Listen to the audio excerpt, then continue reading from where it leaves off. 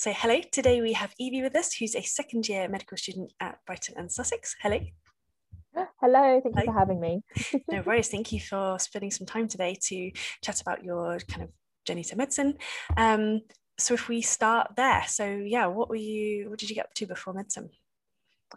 So yeah, I'm sure which is quite similar with a lot of grads. My journey has like lots of twists and turns in it.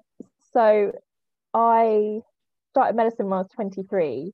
So after A levels, I went and did a degree in biomedical sciences, and then I was working for 2 years. Well, kind of working. I did a little bit of traveling and just general things. And the reason for that is that I'd basically applied for medicine during my A levels, and then in the first year of uni, and then the last year of uni, like got completely rejected every single time. And then by that time, I was like, oh, I'm so sick of education. I'm going to do something completely different, which involved like the first 6 months of like doing the thing of like, oh, moving back to my parents and living at home, spending all of my money on a holiday that I couldn't really afford, working like bartending, nannying, working at Asda and things like that. And then I landed this amazing job working for a not-for-profit organisation. So I did that for 18 months in total before then starting medicine. Yeah, okay, so quite a few different things. So medicine is something that has been kind of the plan for a while. And in your first year of uni, were you hoping to kind of move across, would you have finished your, like, stopped your biomedical degree and then gone to medicine? Was that the plan in the first year, or could you deferred like a couple of years?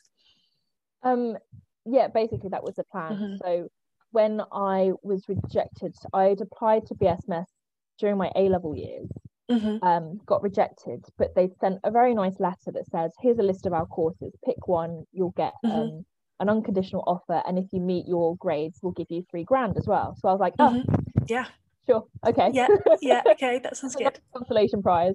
So I did that, and then because it's I went to the University of Sussex, so Brighton and Sussex Med School is joins the university, so they're heavily linked. So in the medical first year, they have this scheme where you can, if you apply to medicine, you get a guaranteed interview, and you can kind of like just go across into the first year of medical school without having to finish your biomedical science degree. So I did try and do that. Didn't work. I was terrible in the interview, like absolutely terrible. So it didn't happen. So I carried on with my degree. I did actually quite enjoy my degree in the end, so I'm really glad that it kind of worked out that way. Yeah. So how have you found your degree and kind of fitting in with medicine? Is there a lot you're bringing from it? I think there is things that I'm bringing from it. I don't think much of the content really. There are bits, like we're learning about ELISAs at the moment, which I obviously covered quite extensively in my undergrad, so that's coming handy. But it's mainly more of the kind of like life experience bit. So, you know, just being able to hold conversation, like start conversations rather. You know, being able to organize my time and kind of sort out what I need to prioritize. But so general things like that I think have definitely helped more so than the actual content. I think I was hoping that quite a lot of the content would come in handy, but sadly no. Yeah, I suppose biomedical science is so broad, really. Like you could be covering, you know, a lot of content that, yeah. So you were talking about the interview being kind of one of the challenges. Have you found that increasing confidence then really came through when you had subsequent interviews? Yeah. Absolutely. I would have been a disaster if I got into medical school when I was 18, because I was so shy and like antisocial, and I just hated social situations like that. Any kind of pressurizing situation, I just completely crumbled. And the interviews that I got, so in the first year of my degree, and I think I had an interview when I applied in the last year of my degree as well. Basically both times I completely floundered. You know, it just, I knew it was going to be bad because the night before I was, of course, everyone's nervous and anxious, but I was like just physically sick from the amount of nervousness and anxiety that I had over it. And then the last like UCAS round that I did, where I did get offers, was completely different because I was a lot more confident in myself, and I had a kind of shift in mentality where I was like, okay, this is an important day, but it doesn't define me. Like, it's not gonna define my self-worth, is what I kept repeating to myself. And it did work. Like, I was nervous, but it was controllable, and I do the whole like fake it till you make it. But I was like, what would a confident Evie say in this situation, and how would she hold herself? And even just that like helped me process things a lot more in the actual interviews. So yeah, definitely. Yeah, there's I think it maybe been a TED talk on like power poses before you go into things. So like like nice open structures, maybe like a little like foot on a stool type thing, and then people doing that and then going in and it making a big difference. So maybe that's the trick. Okay, so then an increase in confidence for interviews, and that like really playing in. So did you apply to the same med schools like each time? Were you set kind of on the style of teaching you wanted and that sort of thing, or did it vary across when you were applying? It did vary quite a lot. I can't really remember all the ones that I applied for when I was in my A-levels. I know BSMS was on that. I think BSMS has been the one that I've consistently applied for because I ended up going to University of Sussex, so it was like just apply to the nearest one as well. Yeah. I actually can't remember. I think first year I just applied to BSMS because they had that scheme going on, and I think it might have been the same for the last one, although I think I applied for a couple more. And then in the last application process, so the one where I actually got offered, I applied to 3 places, which is BSMS, Imperial, and UCL. And that's when I ended up getting offers for all 3 of them. Yeah. So I was quite chuffed with that. Yeah, that's amazing. Like for medicine, that's really impressive. And just going back, thinking about kind of why what makes you want to do medicine, in the sense of it's kind of known to be a very people role and like a lot of social interaction. So if that was something that wasn't your favorite thing when you were younger, like what made the drive for medicine? Well, right at the beginning, the reason I wanted to do medicine was because I wanted to be a forensic pathologist. Okay, yeah, okay. So all the postmortems and silent witness, all that shenanigans. So that's primarily why I did it. But I knew I wanted to do something very sciencey. And so I kind of went into it for this kind of pathology stuff. But then as I was doing my degree, which is very sciencey, I was like, maybe this is a bit too much science. And then afterwards, like after education, when I was working in things and I was doing a lot of people facing roles, and I realized that I really enjoyed that side, so I needed something that kind of had both. And then it was like, medicine. So it's worked out for the best. But yeah, I went into it wanting like a kind of the more antisocial side of like, the science stuff, but also still human anatomy and stuff, because I really loved that subject. And then ended up loving the people side of it too.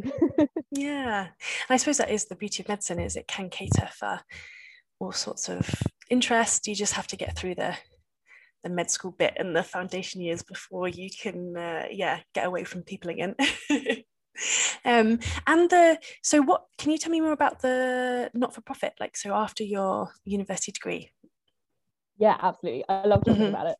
So basically I did an internship with them. They're a not-for-profit, they're based in Brighton, they're called the Brighton Hove Food Partnership. And they won't mind me talking about it because I absolutely loved it there. And they're the food partnership, so it's all about food, like educating people about food, helping people that struggle to get hold of food. So families on low incomes, older people that might be more isolated and things like that. So I started off with them working on a very small project at the time, which was basically a befriending service, so matching people that felt isolated, who were maybe in older age, or maybe they had disabilities, with someone who would, the idea was they bring like a dish of some food, and then they stay and have a chat and things like that. So I started working on that, and then I was working on their other projects like the composting scheme. They started up a community kitchen. So they would like sell tickets for people to learn to do a cookery course like sushi or things like that, and then they would use the money to fund people who couldn't afford things like that to come in and learn how to maybe just like make bread or making like basic meals, but also they allowing them to also come and do like sushi courses and things like that. A bit more interesting. So I ended up with a very hodgepodge role, like fingers in lots of pies, helping out with all these different projects, running a couple of them on my own and things. Oops, sorry. Nice. And so it was really interesting being involved, because that was also, they were doing some policy making, impacting on like lots of local schools work, and obviously revolving around diet and health, and how all these different barriers interact with each other and can create problems for a lot of families and people in the community. So it ended up being like the best work experience for medical school. And it was really nice that I was meant to start medicine in 2018. I deferred it a year so that I could work for them for longer, because I just loved it so much, and I wanted to like just expand my skills so much more and just see how much I could get out of it. And then I was also having a look like, oh god, do I definitely want to do medicine, because I really love this job. But decided in the end that I needed like the sciencey aspect as well as the people stuff as well.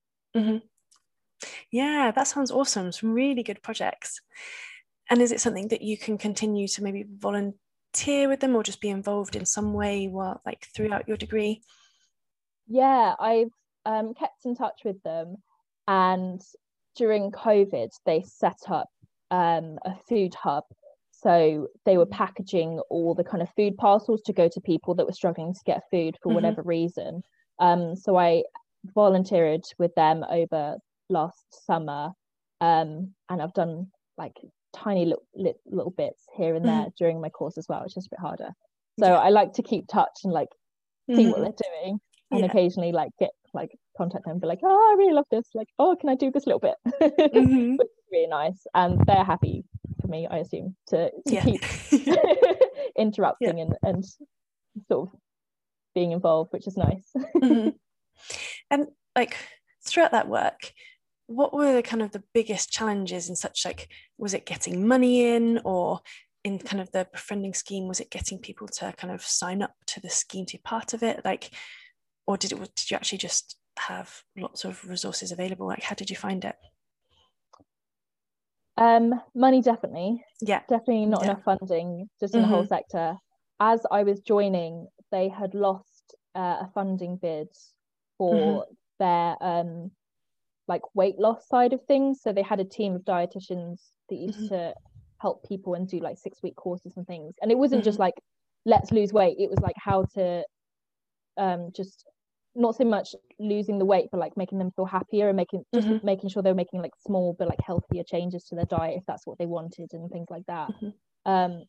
So funding was a constant battle. I'm lucky enough that I didn't have to write the funding bids myself, but just hearing my colleagues having to do them, I was like, oh my god, that sounds awful. And you know, it meant that every year you kind of weren't really guaranteed all the work. So I dipped and changed from like full-time to part-time, like 5 days a week to 4 days a week to 3 days a week to up, like depending on where we could get the funding from and then for what. So I'd be working on different projects based on what we'd got the funding for, which is like, that's nationwide. That I think that happens definitely in the whole of our region. That was happening. So yeah, it's very fluctuating like that, and it does require you have to be really passionate about it basically to have a whole career in it. So I was very lucky to be surrounded by all these women that were just like absolute like top-notch role models that you could want, which is amazing. But yeah, definitely those challenges. And then also for me personally, because you're speaking to a lot of people from very disadvantaged backgrounds. Mm-hmm. So I spoke to people that, you know, weren't sure how they were gonna feed their children that evening. I spoke Mm-hmm. to people that had suffered abuse in the past. Mm-hmm. So it's a lot of, and sometimes all you can do is there might not even be anything your service can do for them, but they're struggling to get through health services, they're struggling to get through social services, Mm-hmm. and you end up kind of just like listening to them for an hour, and like they sometimes they just want to talk to someone, and you'll happen to be there, so it's like taking it all in, and then having to take time after the call to like go and just like, oh, okay, I just need to like debrief and like kind of let go of that as much as I can, because there were sometimes like there were plenty of conversations that made me cry afterwards, just because their situation was so wretched, and you know, and I try and help as much as we could, and like getting food parcels or trying to nudge social services to go pay them a visit and things like this. But you know, sometimes it was just hard sometimes, and it wasn't even me living that life. I just had to listen to it for an hour. So there is that like real gut wrenching side of it as well. And those sorts of things people might not necessarily automatically kind of assume goes with the role. When you talk about, you know, not-for-profit and food, nutrition, you kind of all these other aspects that go with it, and the people that use those services, it's not people's natural thoughts. And do they, like, for the training, did you get training for that, or training in kind of working with people and that side of things for the job? I did actually. Like a lot of the training I got was like from other staff members, and like, you know, sort of informal training on that sense. But they were very keen to me to go on any training that I wanted. So I went and did this course that was kind of I can't remember what they called it, but it was basically like motivational interviewing techniques, and like how to actively listen to people, and you know, see, are they looking to make changes, or are they just needing someone to kind of talk to about things and stuff like that. So that was always really helpful. And yeah, but it was mainly like taking my lead from like my managers and the people around me, and kind of how like how as organization we should be responding, which was, I love Vic, who is the director of the Food Partnership. She was always like, yeah, if you've got the time to be able to put in and like just have a call with someone, even if it's not necessarily building on our service, that's just great, because you can help that person, and then people know that we're an organization that they can come to. So I really liked that side of things, and it was a very supportive organization. Like I never felt like I had to like keep anything hidden or anything like that. So it was a very open space, which I think is why like we all like gave so much of ourselves to it, and we felt able to cope with those difficult conversations and things like that, because we know we could like chat to each other after over a cup of tea. And I feel like attitudes of a team like spread. So if you have people that, you know, that's how they feel and that's what they encourage, it then makes everyone else kind of work to those standards or able to act in that way. So it works really well. That sounds like such a good experience for medicine. Like, had you got into it assuming that, or kind of expecting that, or was it a bit of a surprise? I think I had some assumptions that were proved right, but the whole thing, like it was definitely the best work experience. There was so much more than just, you know, a family that can't afford food. Like you don't like the depth to that. The fact that they can't afford food for the night is like the tip of the iceberg, but then it's everything else, like the mum's working 3 jobs, or you know, there's social factors going on, or they're really struggling with the income, and like just so many different things. So it was definitely, if you know, if we could get every medical student to go and do a placement with an organization like that, I think it would just open people's minds to the different kinds of barriers that they might not recognize. And it taught me so much. And we do touch in BSMS, they are quite good. They do touch on like health inequalities and things like that. But again, we only kind of touch on it, and it's like I've always got so much to say in those sessions, but I don't want to like hog the conversation, because I'm not the only one with experience with these things, and like I'm like, I just want to like keep talking about this. Yeah. Do you have like societies then that focus on those sorts of things that you could like spend more time talking about it, or raising awareness sort of thing? There is. Mm-hmm. So one of the societies that I joined is our Homeless Medicine Society, which obviously there are, with that as well, there are loads of different intersecting inequalities going on there. And so that's been really great to kind of be involved and put on events for that, but also on a personal level, like meeting the people that are doing things, even if it's like local to Brighton, seeing what kind of guidelines there are and what support networks and how that differs, because when you're providing healthcare to homeless people, it does work a lot different to how like kind of mainstream access to healthcare works, and it's a lot more outreach and things like that. So it's definitely built on that. And yeah, I think it must be the same in most medical schools. I'm sure they have like homeless medicine, or like we have NutriTank as well, which like the nutrition one, and that touches on a lot of those issues as well, which is really good. Yeah, it's been really good. Yeah, perfect. And just taking a quick step back, did you feel like you were able to convey your experience like in your application and in your interviews? Because I know a lot of the application processes vary, and how much they actually look at things like personal statements and how much is just on entrance exams and that sort of thing. So did you feel like you were really able to get that across? Yeah, definitely. I definitely mentioned it in my personal statement. Mm-hmm. BSMS are a bit different. They don't read the personal statements. They don't count that towards the application. But Imperial and UCL did. So whatever I said must have rang happy bells and ticked their boxes. Definitely at all three interviews, every time, like example of communication or teamwork or resilience or all of those different things, it's like, well, when I was working at the food partnership, so because it just exemplified all of those values as well. And it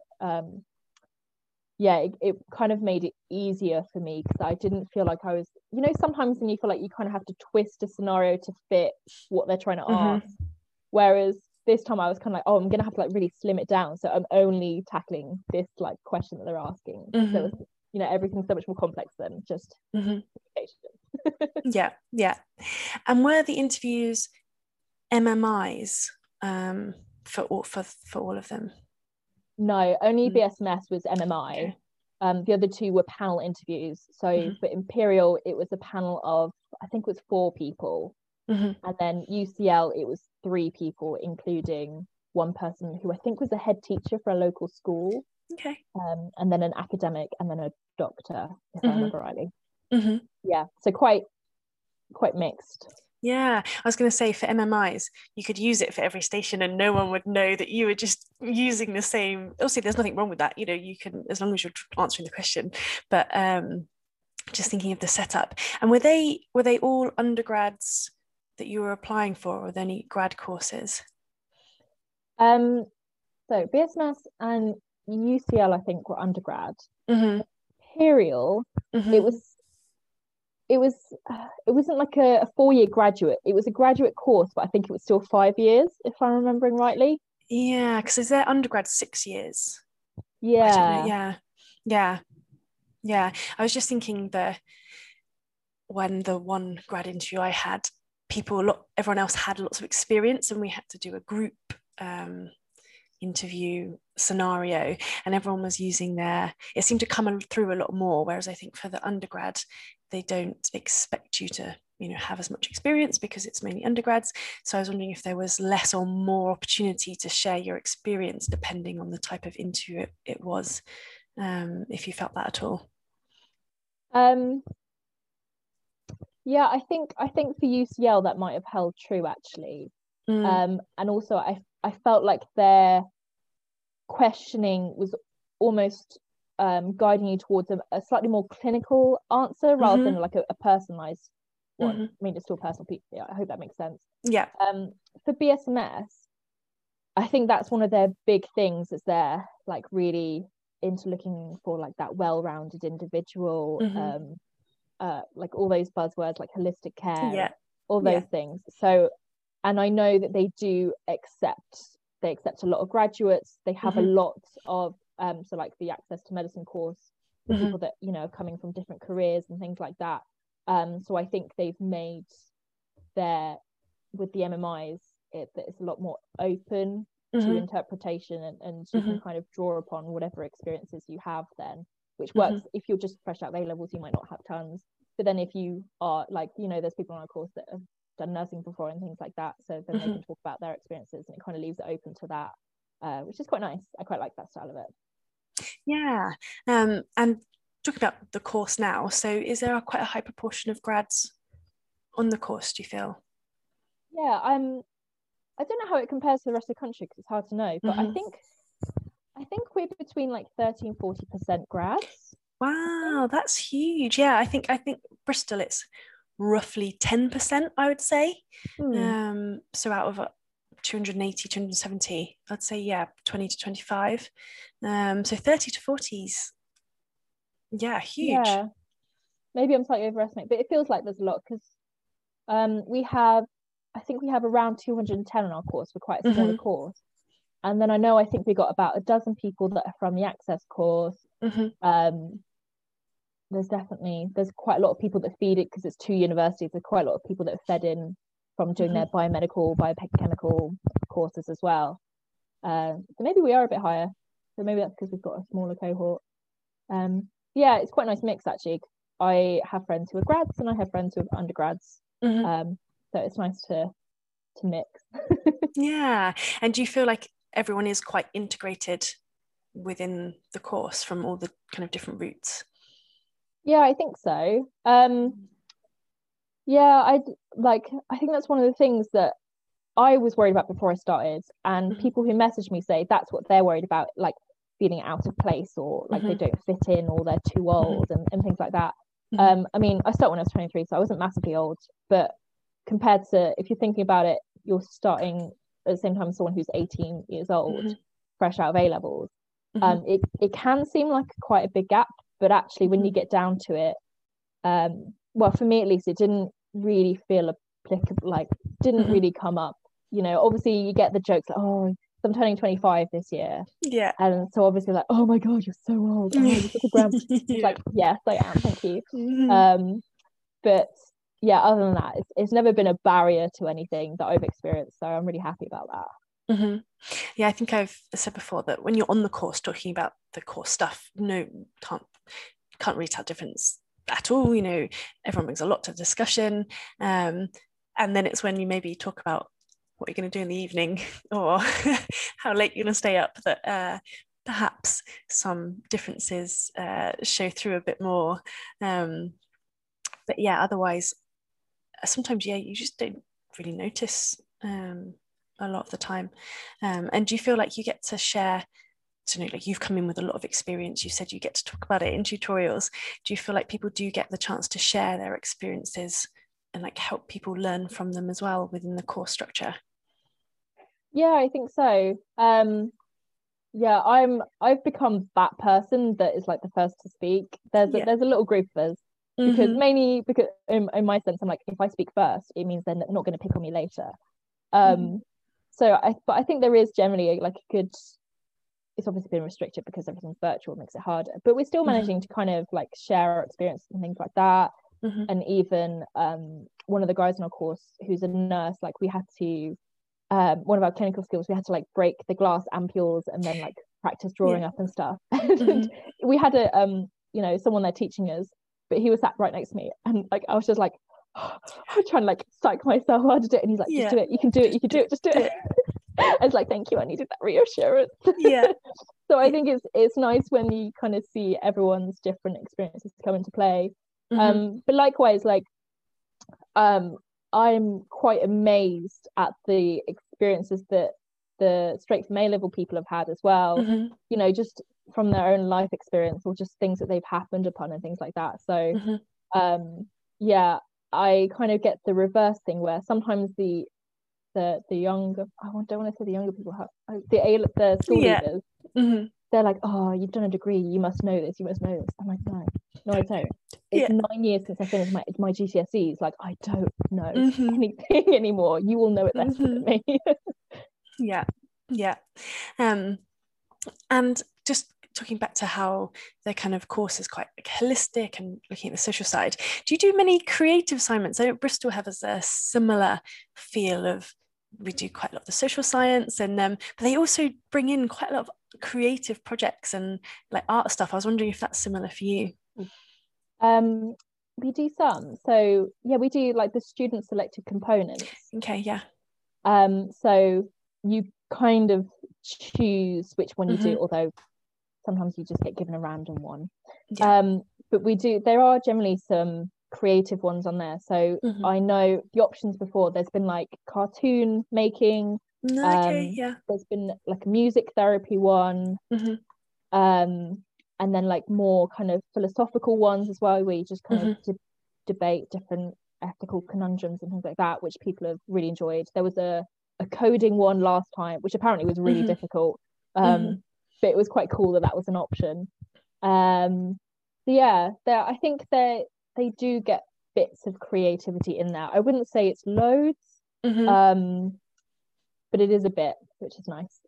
Yeah. I was just thinking, it sounds probably the most similar course to Bristol that I've heard someone talk about, and it was something I was not expecting when I started.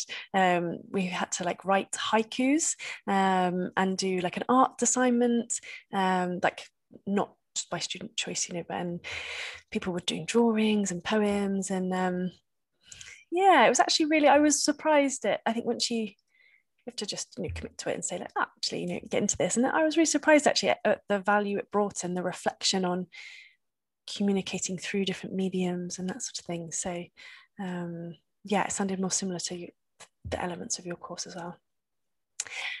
So thinking a bit outside the course, so we've talked a bit about societies, any other hobbies or what do you like to do outside of medicine? God, I think everyone's hobby is Netflix now, isn't it? Okay. Maybe pandemic, like not new. Yeah, if the pandemic wasn't happening. So yeah, I'm part of the Homeless Medicine Society. I'm also in it's the Oncology, Hematology, and Palliative Care Society. Very long name. We just call it OHP. It's much easier. And I've been with them. I've been doing this kind of how to get into research series, which is like things broken out on a simple level, like just how to read a scientific paper, like how do you read through all that text and interpret it and things like that, which I really enjoy. Other than that, I really like walking and hiking, so we do that quite a bit and just go on long rambly walks around the countryside. Like we're retired. yeah I I really love reading, but I think that's the thing with university, like your enjoyment reading gets replaced by like, oh, this is intellectually stimulating, I should read this. So I'm trying to like reintroduce more like sci-fi, and like I'm rereading the Harry Potters recently as well to try and like recapture like my teenage years a bit as well, which is nice.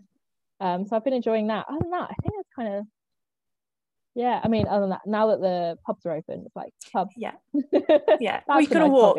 Yeah, you can walk and then go to pub. And then is there quite a lot of open areas around where you are? Yeah, there's so I don't know how much you know about Brighton, but it's kind of the main road through Brighton is Lewis Road, and it's kind of, there's like a set in a valley, so there's like hills either side. We live up the side of one of the hills, so we like, just if you just go to the top of our hill and then you can see the whole of Brighton, it's really beautiful, and then you can carry on walking round and you're immediately like in the South Downs basically, which is all really nice. And then everywhere's kind of got open spaces now as well, which is nice. So it's a kind of, I like Brighton, it's a small city, so you kind of get that city feel, and you get quick buses, quick for me, not quick for London, I keep being reminded, and but you also get like all the nature, and we've got loads of parks in Brighton as well, which is really nice. Yeah. Is it somewhere you can see yourself staying for like the long term, or do you want to mix it up and try somewhere else going into the future? Because I've been here for, I think I've been here close to 6 years now. So I'm kind of at the end of my degree. I'm a bit like, I want to go live somewhere else, just like see what it's like living in another city, even if I don't like it.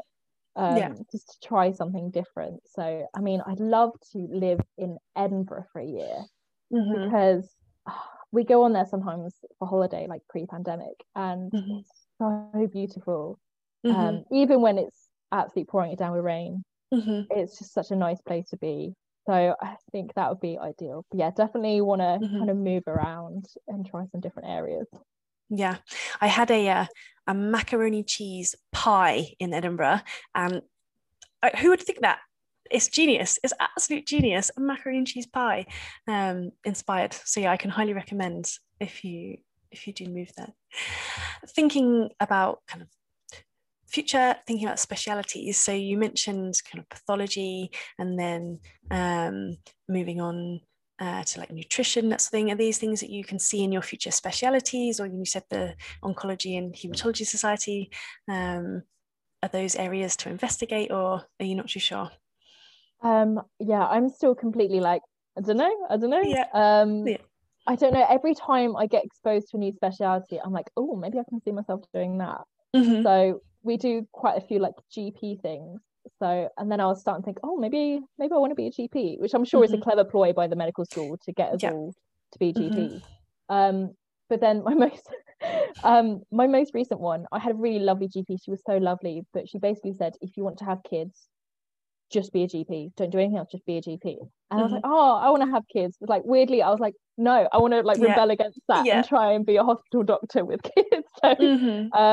So which is not the right way to choose your specialty. But so I'm just completely, I mean, yeah, I'm hoping once we start moving into wards and things like that, I'll get a clear idea of what it's like to actually be working in different specialties, and hopefully gain some idea. But as of yet, completely undecided. Yeah, it's a nice place to be. Open opportunities. Exactly.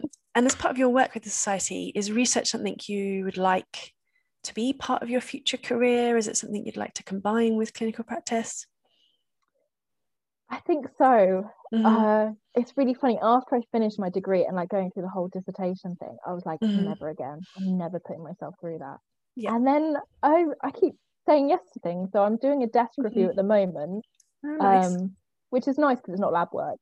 And I'm kind of enjoying that. And I think I just like that, what is that? Jack of all trades, master of none kind of thing. So, and I think being completely undecided, that helps me do that as well. So I don't feel tied to a specific area. So I think I like the research stuff more because it sounds, I think a lot of people are put off because it sounds really intimidating, like, oh God, how would you even get started? And I'm just like, well, just send an email. Yeah. I was having this conversation last night with a friend. She's like, oh, I just, I don't really know. Oh, I don't know. And I'm just, when you get home tonight, just write the email and send it. Like the worst thing is they're going to say no, sorry. I think it's a lot. So I think it's more, I like getting other people to go into research rather than me doing it myself. But I think there's a really big gap because, like you said, it is intimidating, and often it's done by connection and making those emails and making those contacts, and then things snowball from there. So finding that first person. But yeah, if you've got an interest, send off an email, show some genuine interest of why you're interested, not just, hello, please can I have some research. But yeah, I moved from Leeds to Bristol because of an email I sent on a project. So it really does work. People love their research and really happy to talk about it and get you involved when they can. So yeah, it's good, really good advice. Talking of advice, any top tips? So coming out your first couple of years of medicine, for anyone starting, or anything you've learned now going into future years, what would your top tips be? I think one of my top tips is to schedule in fun things to do. Okay, yeah. Because I think everyone's realized this year that our mental health and well-being has to take a priority. And so I like there's a kind of movement I'm seeing where people are seeing medicine not as like a lifestyle, but just a job. There's advantages of that where you kind of give yourself a break and you can take time away and things like that. So I definitely believe, like, when you're scheduling, oh, I need to do these lectures and I've got to get this part of my essay done. Also having in like, okay, and I'm going to go and meet this friend and do this thing, or I want to watch this film, like something like that, which I really I've started doing, and that's been quite helpful. And then I would say try to, oh, how's the best way to phrase this? It's learning to be okay with failing. Not like not being careless and not trying anything. But I really liked it at the beginning of our degree, and we had introduction talks, and a big theme was you're probably all coming from being like the top in your year, or like those, you know, top students where everyone's always giving you praise and you're always getting A stars or whatever, things like that. You're coming into a big group of people who are all the same. So naturally it's going to filter out. Some people are going to be at the top, but some people are going to be at the bottom. And that's not necessarily a bad thing. You're all going to be doctors at the end of it, we hope. And it's kind of being okay with kind of averaging out, which I took like completely to heart. And I was like, cool, I'm just going to focus on passing or like getting the average grade rather than trying to be the person to get the best. Because in my head, I'm like, I could go from like a 70% to an 80%, but what would I be sacrificing in my life to get there? And is it actually worth it if we're all getting the same grade at the end anyway? So yeah, kind of find a way to be okay with just being okay, I think. Sounds very vague advice, but I hope that's helpful. Right. Yeah, I think they're two quite big important things. I think with the kind of scheduling and fun time, how do you get past there enjoying the fun time and not thinking about all the things you're not doing because you're not doing them? That's something I will sit here and, enjoy this thing, but you're thinking about other things. How do you get past that? I think if that's really ingrained in you, it's really hard to get over that. And I understand. I've been there myself. For me, there's like little things. So if I schedule something in the evening, it kind of pressures me like, oh God, I've got to get stuff done today because I'm going out later, so I won't have a chance. And I found that helps. Like if I just have a day completely free, I end up wasting it because I think I'll do it later, and then the day's gone. So I think that can help because then you're pressuring yourself to do a little bit of work, and then you kind of feel like, oh, I deserve this or this walk or whatever I'm doing. And I think learning to recognize when doing the fun thing is going to be more helpful than studying. If you feel like you've been working all day and you're really stressed out, you don't feel like you're making as much progress as you want, actually the best thing you can probably do is go take yourself off and do something completely different, whether that's walking, pubbing, just doing something and then coming back to it fresh tomorrow. So I think those are two things that you can do to kind of mitigate it a little bit.